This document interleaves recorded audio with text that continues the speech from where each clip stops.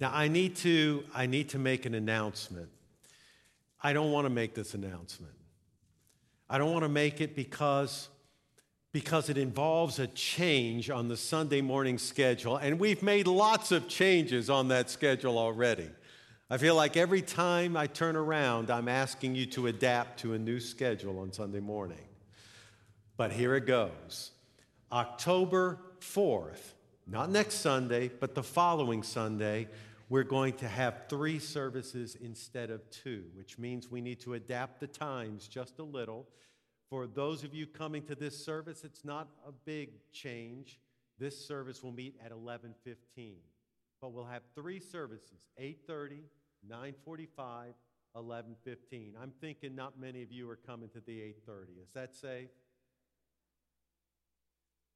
8:30, 9:45, 11:15. Life groups will meet during the 8:30 hour and the 9:45 hour, and then we'll meet in here for worship at 11:15 instead of 11:11. That's because so many of us are coming back, and we have many here in worship, but also in life groups, and we have to spread people out appropriately. So we need more space, classroom space, especially for our small groups that are meeting.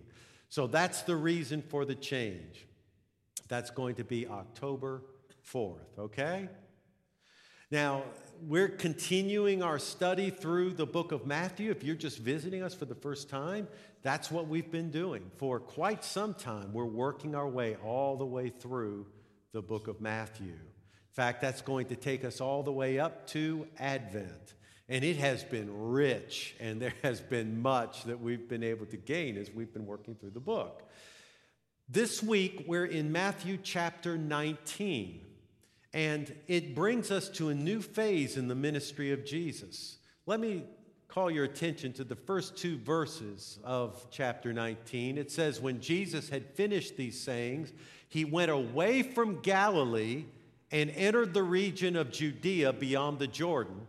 And large crowds followed him, and he healed them there." So you see, he's now leaving Galilee. That brings us to a new section of our outline. You've seen this diagram many times, only now Jesus has completed his ministry in Galilee, and he's moving south. He's on his way to Jerusalem. So the ministry in Judea is beginning. And in fact, by chapter 21, he will be in Jerusalem. And for the last 8 chapters of Matthew, we're focused on that last week of the Lord's life. When there he is in Jerusalem, he's being challenged by the religious authorities. Eventually, he is sent to the cross, and then he's raised from the dead, and he commissions his church. The last 8 chapters deal with the last week in the Lord's life. That last week is often called the Passion story. And not a few scholars have said all the Gospels, not just Matthew, but Mark, Luke, John, that put a great emphasis on that last week, all their Gospels could be called passion narratives with long introductions, because the center of the Gospels really come at the end, that long account of the final week of our Lord, who gave himself for us and was raised for us that we might be saved.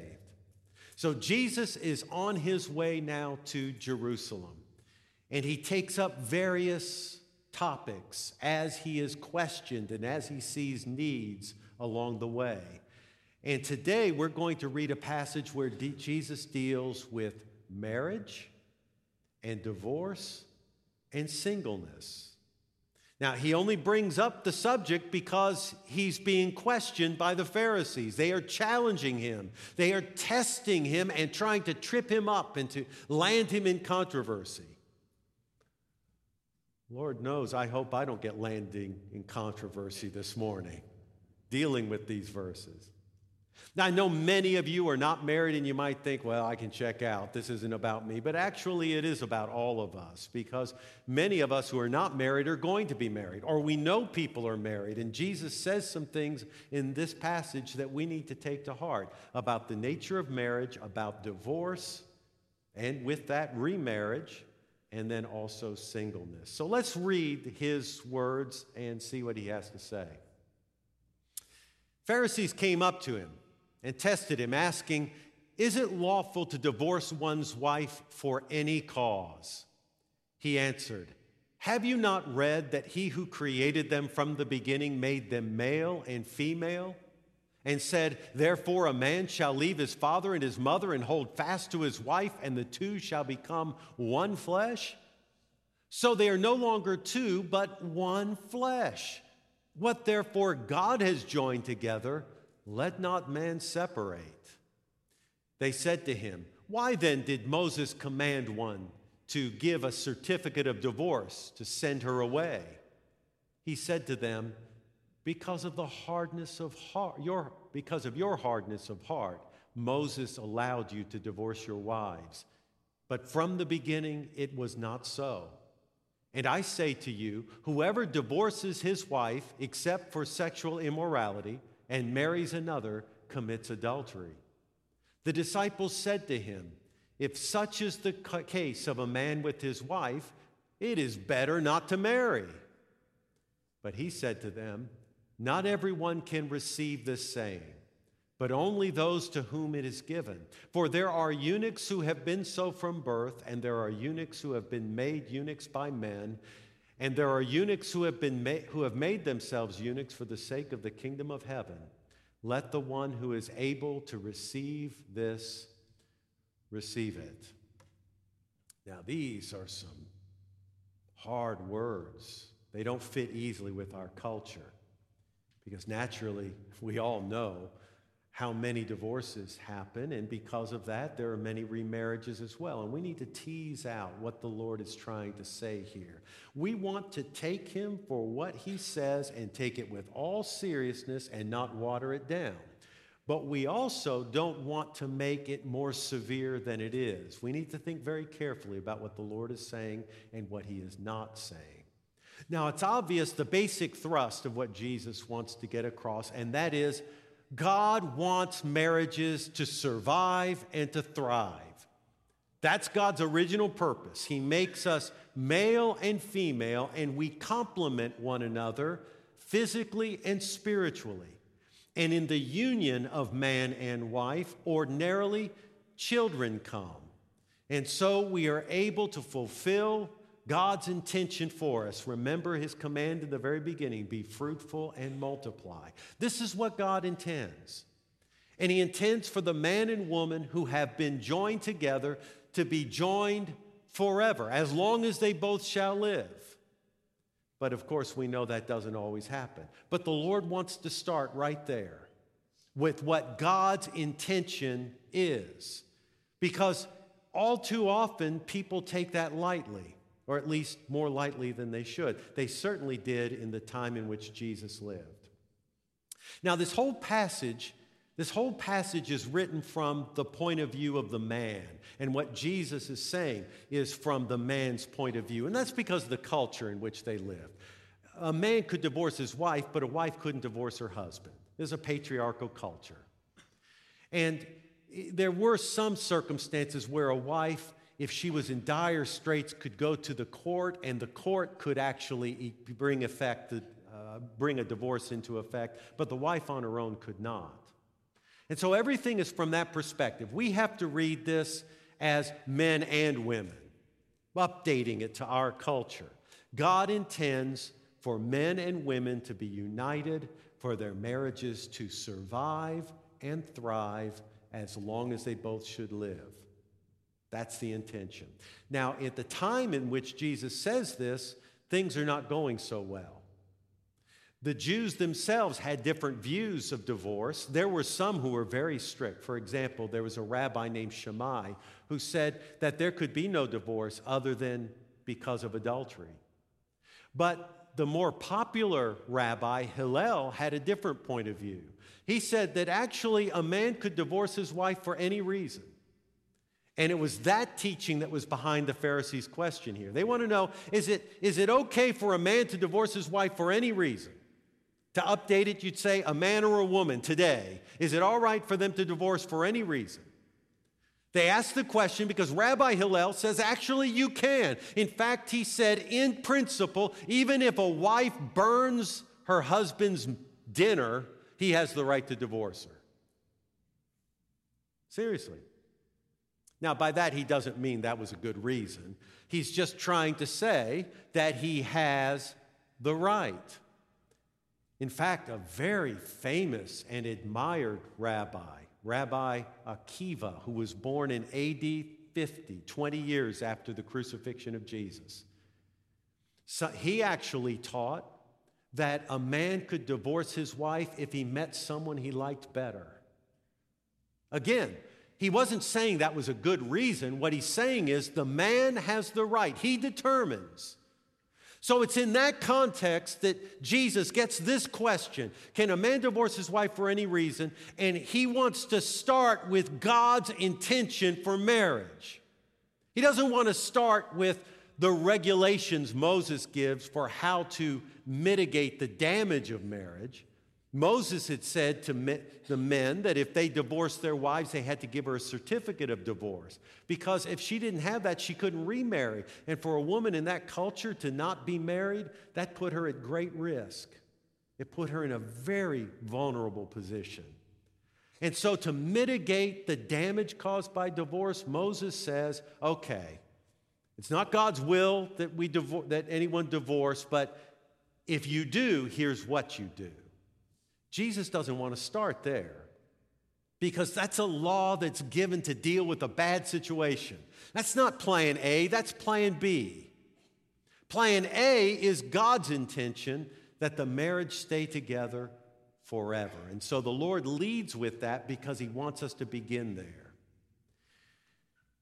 But real life happens, and marriages do fail. Some of us in this room have been divorced, and perhaps divorced and remarried. Many of you have parents that are divorced, and perhaps divorced and remarried. And so this is an issue that touches most of our lives in one way or another. Even if it doesn't involve a family member, it involves a friend.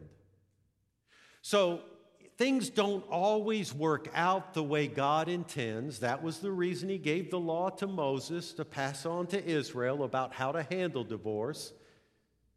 But what Jesus says at this point is, wow, he says, you remember his words, that a man who divorces his wife and marries another commits adultery. If you update that, you would say, and also a woman who divorces her husband and marries another commits adultery. Now, I don't want to water down, like I said earlier, I don't want to water down one bit what Jesus is saying. At the same time, I don't want it to be interpreted in a false way. We need to think very carefully about this, because if this passage is misunderstood, it can do terrible damage. It can wound. It can break someone down. Many years ago, I was a new faculty member at Southwestern Seminary. I had to be new because there I was on a Friday afternoon still in my office. Everybody else was gone. Everybody with tenure was gone, but I was there in my office Friday afternoon. And since I was the only one there, I got the phone call. The phone rang, picked it up. It was the operator, the switchboard operator. And she said, there's a woman on the line. She's calling from Pennsylvania. She seems very troubled about something. She wanted to talk with a professor. Could you talk with her? I said, I'd be glad to. We got on the phone together, and it took a while for me to figure out what was wrong. She was crying. She was hesitant. She couldn't hardly get out what she wanted to ask. But here's the situation. She had been married and gotten divorced. She said the divorce was my fault.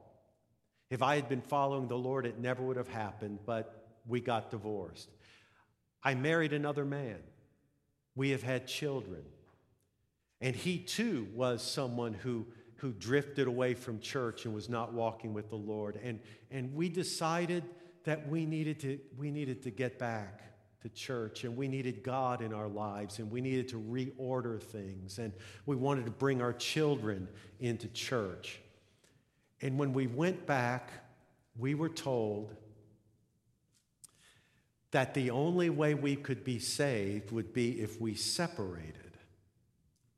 I was told I had to end this marriage and either be reconciled to my first husband or remain single because I was living in adultery. I am living in adultery, she said. That is, I divorced my husband and I married somebody else. I'm living in adultery. And they quoted Paul when he says adulterers don't have a place in the kingdom of heaven. Well, you can imagine the agony she was going through, the terror that she felt. She said, I don't know what to do. Through sobs, literally, through sobs, she was saying, I don't know what to do. It seemed as if she's been given a choice. Damnation or the dissolution of her family, the ripping apart of her family, wounding her children. What kind of a choice is that? And she was wondering, is that true? The church leaders had read the very verse that we just read a few minutes ago, and they said, this is what Jesus said. So you got to separate because you're living in adultery.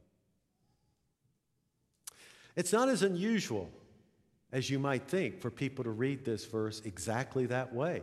For example, the Roman Catholic Church, though they are far more compassionate on this issue than the church I just described, nevertheless, they teach that if you're married and you get divorced and remarried, you are living in, and this is the exact language, official language, you are living in an objective state of adultery, and you're not allowed to partake of the Lord's Supper like we did today. Now, they're not intending to be cruel. They're just trying to be faithful to this passage. But you can see how difficult that can be. And I suspect we probably have some folks who grew up in the Catholic Church who may have been affected by this in a very personal way. So what do you do with a verse like this? Jesus seems to say it very clearly. If you get divorced and remarried, you commit adultery. I think the answer is found in what I'm about to say. Now, when I say that, this is as I read the Scripture. I have no pipeline to heaven here. It'd be perfectly possible for you to be sincere before the Lord and read the Scripture and come to a different conclusion. God hasn't spoken to me and said, this is the way it is. But I have studied the Scripture, the parallel passages in in Mark and Luke, that go with this passage in Matthew 19, the passage in Matthew 5 where Jesus speaks about divorce, what Paul says in 1 Corinthians 7, what the whole New Testament says touching on these issues, and the wider Scripture itself. So I am going to give you my bottom line. I don't have time to give you all the different views on this subject and argue for their strengths and weaknesses. There are different views. I'm just telling that up front. But this is where I have come, and I think you might find it helpful. And I pray that it will help you as it helped a woman in the earlier service who said, you've just lifted 25 years of a heavy burden from my life. Here's the basic thing to understand. Jesus says, and he means, you divorce your spouse and marry another, you commit adultery. That is a before the fact statement. That is before the divorce has happened, not after it has happened. Let me explain the difference this way. Many years ago, I was pastoring my first church. It was a small church. When new people came, it was an event. I opened the door of my office one day, at the office building, and a couple came in. They had started visiting the church. I was glad they were visiting, and they seemed really glad too. We sat down to talk, and they started telling me how wonderful the church was. The people were so friendly. The worship was wonderful, and my preaching, oh my goodness, what great preaching. They had never heard anything like it. I liked what I was hearing. Tell me more. I mean, you wouldn't think I was Messiah, but you might think that I was one of the original disciples. I mean, the way they were talking, they loved me.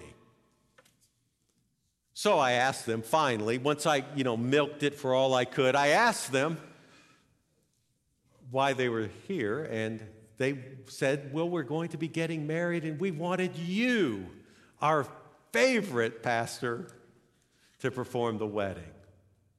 Well, that's exciting. I'm so happy for you guys. Tell me something about yourself. And they told me a little bit about their story and how God had brought them together and how thrilling it was. And I thought, this is great. And I asked them if they had settled on a date yet. And they said, no, we haven't settled on a date yet. And the man points to the woman and he says, her divorce hasn't been finalized yet.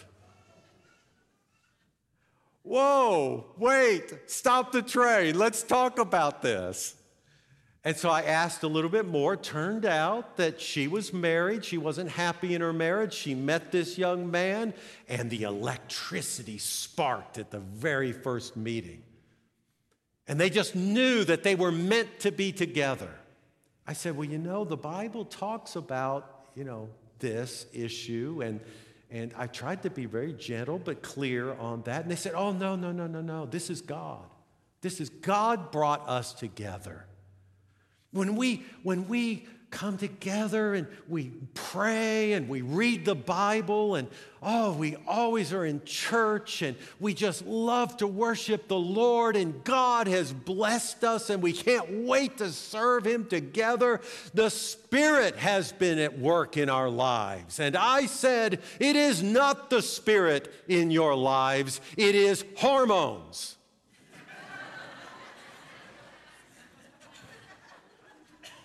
I really said that.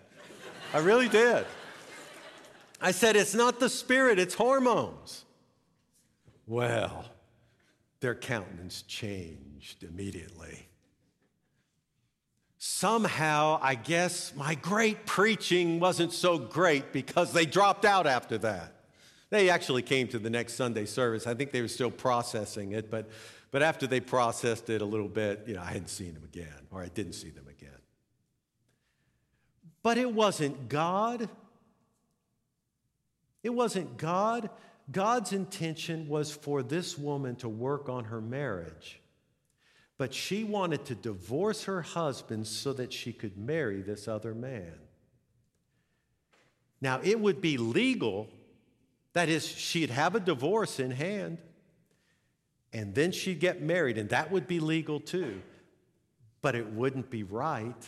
And Jesus says it's still adultery. Just because you clear up your tracks and you make it all tidy from a legal point of view doesn't mean it's right before God. Jesus, I am convinced, is speaking from that perspective. They want to know, can we divorce our wives for any reason? In other words, they're holding marriage cheap. And he's saying before the fact, listen, you divorce your wife, he said, and marry another, you're committing adultery. I think the sense actually is if you're divorcing your wife so that you can marry somebody else, you think there's better fish out there? That's adultery. It may be legal, but it's adultery. That's what the Lord is driving at. Now, contrast the situation that I just described with someone whose marriage fell apart. They didn't intend it, they didn't want it, but it did. No doubt there was error on both sides, there always is. But it may be that the error predominantly was with one person, maybe the other person, maybe, the one we're thinking about now. But the fact is, it fell apart. And they regret it. We all have things in our past we regret. I mean, there are messes we leave behind, and what we do is we ask forgiveness and we seek to go forward. To read what Jesus says here for an after-divorce situation where a person is simply trying to put their life back together, That's to misread it. The Lord isn't saying, oh, well, you know what, there's actually a couple of unforgivable sins. I said there was only one, but actually there's another one. It's called divorce. And once you've been divorced, that's it. No chance there, not for you. That's not what he's saying. That after the fact, when you're seeking to put your life back together, when you're trying to follow Christ, then you move on. By the grace of God, you are forgiven and you move forward. But to circle back, the Lord doesn't want anyone in the hard times to think, oh, well, you know what? I can just go ahead and get divorced and I can start over again. No. See, everybody hits hard times. My wife and I have hit hard times. And when you hit those periods, you need to remember that God wants you to work through it and be reconciled. You may think it'd be so much easier to separate, but the truth is, divorce is the cutting of living flesh. It always does damage. It always causes harm to the people involved, but also to children and others. And so the Lord is on the side of marriage, but He is not saying, once you've divorced, that's it, no more options for you. Or at least that's how I understand it. To me, it's very much like what Jesus says about the Sabbath. God gave the Sabbath to Israel, and Israel was supposed to keep it, but some people saw keeping the Sabbath in a way that was oppressive and inhumane. So Jesus said to them that the Sabbath was made for man, not man for the Sabbath. In other words, the Sabbath was meant to be a blessing to humanity. It wasn't as if humanity was meant to serve the Sabbath, that the Sabbath was this sacrosanct command that had to be observed in a certain way no matter what. In the same way, God gives marriage to humanity, not humanity to marriage. Sometimes plan B happens, and there is forgiveness, and you can go forward. Now, when you take the Lord's overall teaching here, it's quite clear. He's saying marriage is to survive and thrive. And the response of the disciples to that is so sexist, it's unbelievable. But there it is, right in the Bible. Because you got a bunch of guys together, and when he teaches this, they go, oh my gosh, if that's the way it is, it's better not to get married at all. In other words, if we can't just put away our wives when we want to and start again, we're not so sure we want to get married. It's ironic and it's sexist and it's not a praiseworthy comment. But what's interesting is the Lord seizes on it and uses it to make a very important teaching. Because the fact is, though marriage is most common, it's not universal. So Jesus talks about eunuchs, which is a strange way for us to speak, but we understand that some people are not able to consummate a marriage. And it was the same way in the Lord's time. So some are not able because of birth, some because of a life experience, in some way or other, physically, perhaps even emotionally, spiritually, psychologically. There may be a number of things, and they're not able to consummate a marriage. Well, we understand that, and people back then understood that there were some not able to marry. But the norm was you got married, much more so than today. I mean, if you were Jewish in the first century, you were expected to get married. You didn't get married, have kids, you were in trouble. In fact, Jesus was a single man, and that put him outside all the norms. Lots of people would look at Jesus with kind of some suspicion. What is this? What is this? You're an adult man and you're not married. This isn't right. But Jesus said there are some who remain single because of how they're born, some because of life experience of some kind, but there's a third group, those who remain single for the sake of the kingdom of heaven. That was Jesus. He wasn't deprived. He was called to something that involves singleness. And so it is not God's will for everyone to marry. That would certainly be the norm, but it's not God's will. And if you don't marry, it's not like you're second rate or that you miss out on life. That's not the truth. Jesus himself was single. The key is to serve God and follow Jesus Christ. And as you serve him faithfully, that may actually at times get in the way of marriage. At other times, it might lead you right into it. But whatever's right for you, that's what God's going to bring you to as you follow Jesus Christ. That's the key. That's the key. So this whole passage, if you take it together, it really does impact or have something to say to just about everybody here. Jesus affirms marriage strongly, far more strongly than we do in our culture.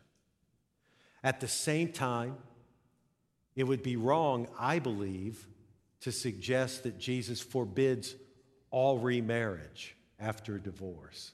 Though he certainly wants us to understand you can't play with God. You can't just make it legal and that makes it okay. So marriage is important, and it's important for all of us here who are married to value that and to work at that relationship. So we're going to pray about that.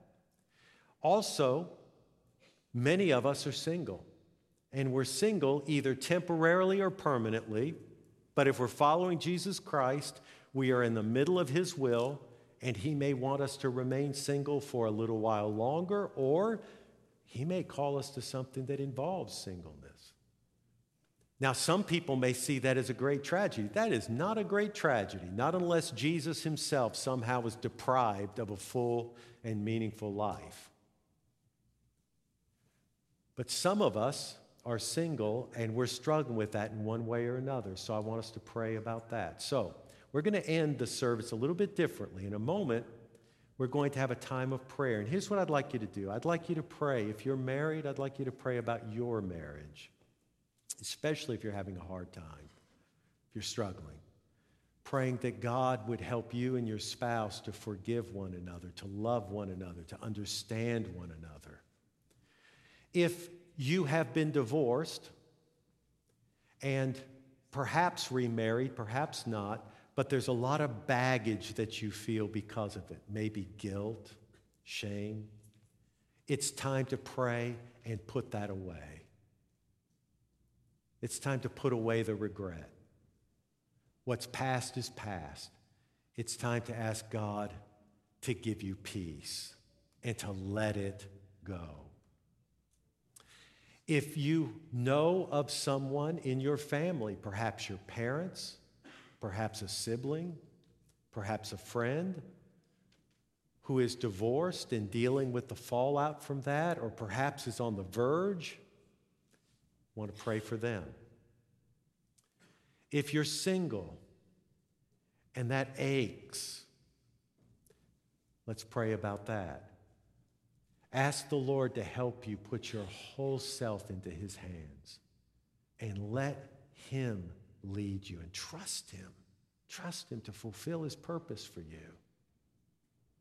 And surrender yourself to him. Lord, if it's your will that I be single as long as I live, it's in your hands. He knows that you very likely want to be married. That's fine, but put it in his hands. If you know someone else who's single and they are having trouble because of that, pray for them. There are lots of people to pray for ourselves, for other people. What I'd like us to do is to take just a little time while Art plays to pray for yourself, for others. Let's make this a prayer meeting right now. Would you do that? Heavenly Father, we thank you for the grace you have poured out upon us through Jesus Christ. Thank you that you show us the way to live that brings life and blessing. Lord, sometimes it's hard and we fall short. And sometimes, Lord, we find ourselves coping with plan B. But thank you that you are forgiving and you're able to take Lord, even the things we regret and turn them to something good. And so we ask you to do that in our lives. And as we pray now, Lord, would you touch each one of our hearts? Would you bring us to the place we need to be? Lord, would you turn our hearts toward those that need prayer? And so, Lord, in these moments, we turn and pray to you.